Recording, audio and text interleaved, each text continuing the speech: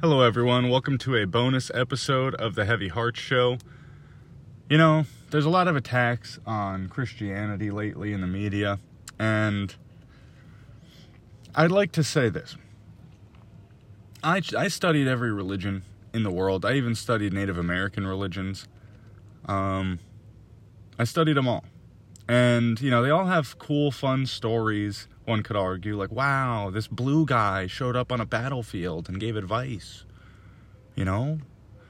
But that's a myth, right? The Bhagavad Gita, and that's the Hindu text. And Buddha sat under a tree. Yes, anyone can sit under a tree and come up with some pretty interesting, nifty ideas. But all that Buddha discovered was general revelation. That's not good enough. That's things that... There's general and specific revelation. General revelation is things about God and about the world that everyone can just understand by looking at it if they sat there long enough, which he did. And props to him for that.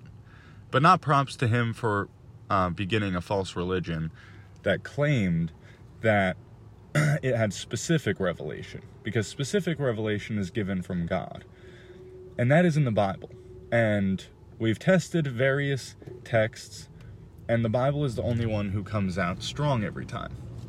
All the other texts are mythological in nature. Now, what makes a religious text that is true and sacred, different from a myth?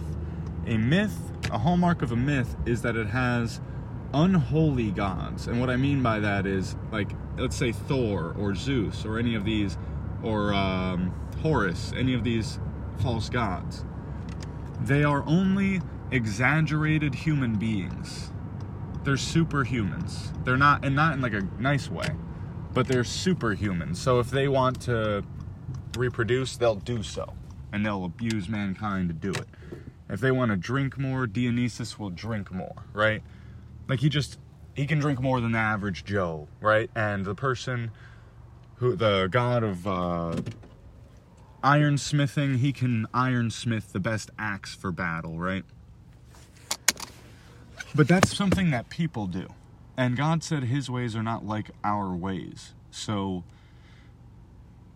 that's the notable difference, is when you read the Bible, you detect that God is holy. He doesn't operate in the same ways that we do. He operates flawlessly. So it doesn't quite look like a superhuman being. It looks like something else. You know, almost like alien to us, because of our fallenness. Now, the key detail that puts the nail in the coffin for Christianity being true indeed, and all other religions being incorrect, is that there is no Krishna on earth. There was never a Krishna on earth. There was a Jesus of Nazareth on earth. And he did raise from the dead. So we have a physical tethering to this. It is not merely just an idea. It is an event that happened. And if you believe that Jesus of Nazareth is the Son of God and that he went to the cross to die on your behalf, then you know the truth. And everything else in life is kind of secondary to that. But that's what I wanted to say, because I know that many may say, and I used to say, that, oh, well, religion is just, you're guessing ideas and ideas. But I say, look back to about 2,000 years ago in Jerusalem, and you will see a man who performed miracles on this planet that we're on right now. It's not like a different planet or a story or a myth, and it's not pitched as a myth. It's not written like a myth. It's written in historical narrative by 4 gospel writers, 3 of whom personally knew Jesus, and Luke wrote, and he was a doctor and historian, Luke. So there's a historical account of historical accounts, is Luke, if you like the history details. He went and interviewed all the women and men who were close to Jesus and documented what really happened. Can't say the same for Buddhism, can't say the same for Hinduism, and none of them have a sacrifice to save the world. They all assume that you can do this, this, and that, and be good enough. I say, just as Jesus said, go to him instead, because you will only wear yourself out, And it won't work because there's nothing we can really do to impress the judge when we're already, indicted. And it's for sure that we committed the crime. So that's what I wanted to say. If, like Paul said, if Jesus did not raise from the dead, then we Christians are to be pitied above all, right? But he did, and there were many who witnessed him, and that's faith.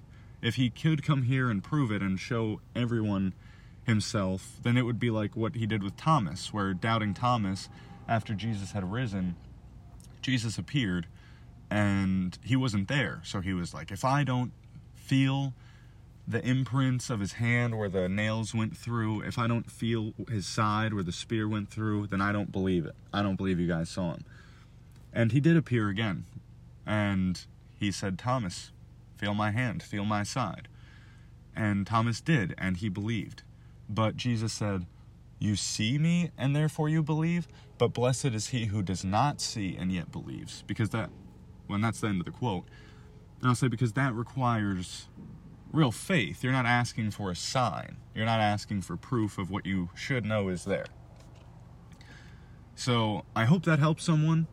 I used to be very religiously confused, kind of like a spiteful, claim to be atheist type, and I thought, groupthink is dangerous, but I'm not a Christian because anyone else is a Christian. I'm a Christian because Jesus is king, and he proved it. And if everyone else in the world apostatized, I'd still be a Christian, as long as he kept me. So, this has been the second bonus episode of the Heavy Heart Show. If you guys like the show, please share it with your friends, family, anyone who you think will like it, and share it around. And we'll keep bringing new episodes for you guys every Monday. And maybe in some time in the near future, we'll update that schedule for more frequent uploads. But for now, it'll be every Monday, and then bonus episodes like this intermittently. So I hope you guys have an amazing week, and God bless you all.